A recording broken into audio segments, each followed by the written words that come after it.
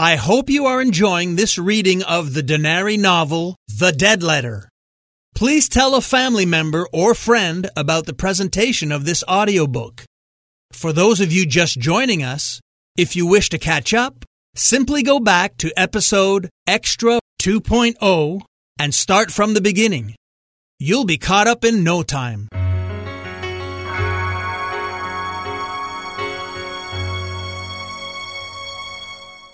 Welcome back to the History of North America Extra.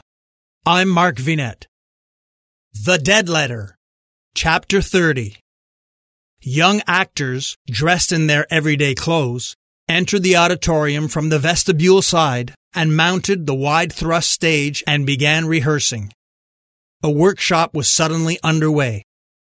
This made it difficult for Dr. Neville and her two guests to continue their conversation. She signaled a side door with a nod of her head, then led them to one of the many backstage dressing rooms. The doctor stood, Julia sat, and Wade leaned against the door after having closed it behind him.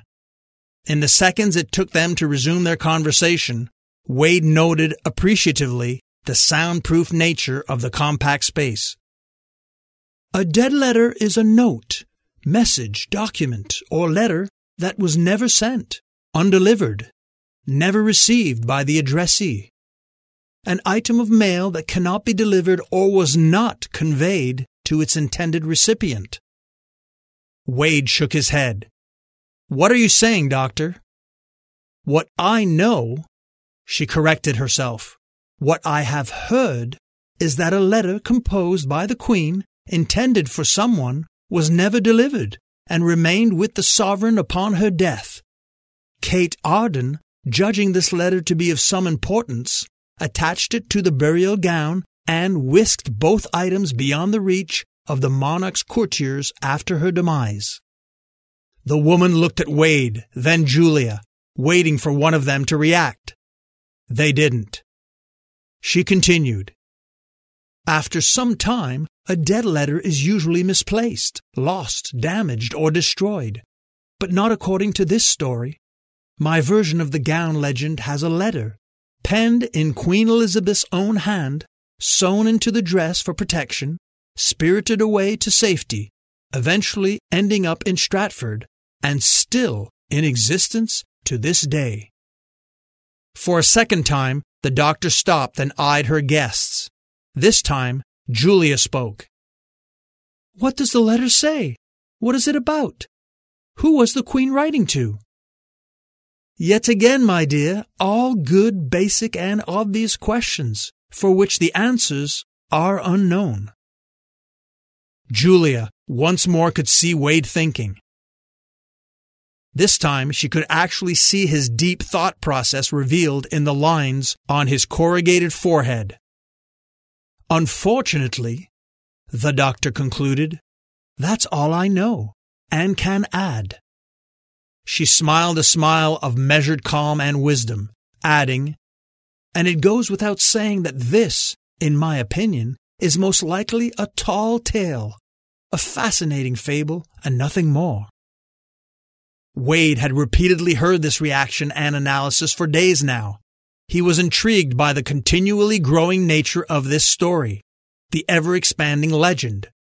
Was there any truth behind these stories? And if so, had it suffered from the Pinocchio effect? Something in his gut, deep down, told him that it was not a lie. He felt it was true, and he was convinced the answers lay with the bard.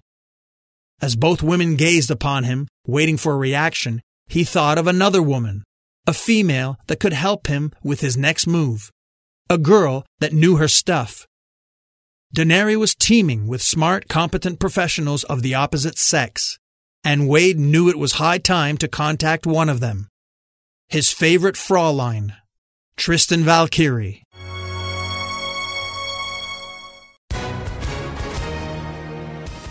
Hi, everyone. If you've been injured in an accident that was not your fault, listen up. We have legal professionals standing by to answer your questions for free. Call now and find out if you have a case and how much it's potentially worth. Call 800-218-6010. I'm here with spokesman John Wolf. So, John, tell everyone listening who should call right now. Well, Maria, first off, thank you for having me here. It's always nice to answer the listeners' questions. Now, as far as who should call in, anyone who's been injured in an accident and think you deserve compensation, give us a call right now. 800-218-6010. You'll find out if you have a case and how much it's potentially worth. Thanks, John. You heard it, folks. Take advantage of this opportunity and call now. 800-218-6010. Advertisement sponsored by Legal Help Center. May not be available in all states. Check out the free access to this novel's accompanying visuals, including maps, charts, timelines, photos, illustrations, and diagrams at patreon.com/Mark Vinet.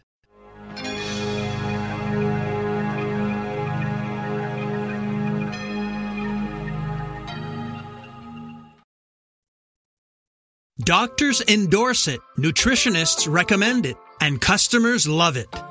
Calotren Healthy Weight Loss.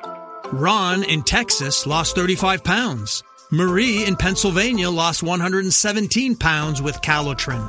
Diane not only lost weight, but she also found relief from arthritis. Lynn lost over 45 pounds. Calotren contains collagen, the most abundant protein naturally occurring in the human body, which decreases as we age.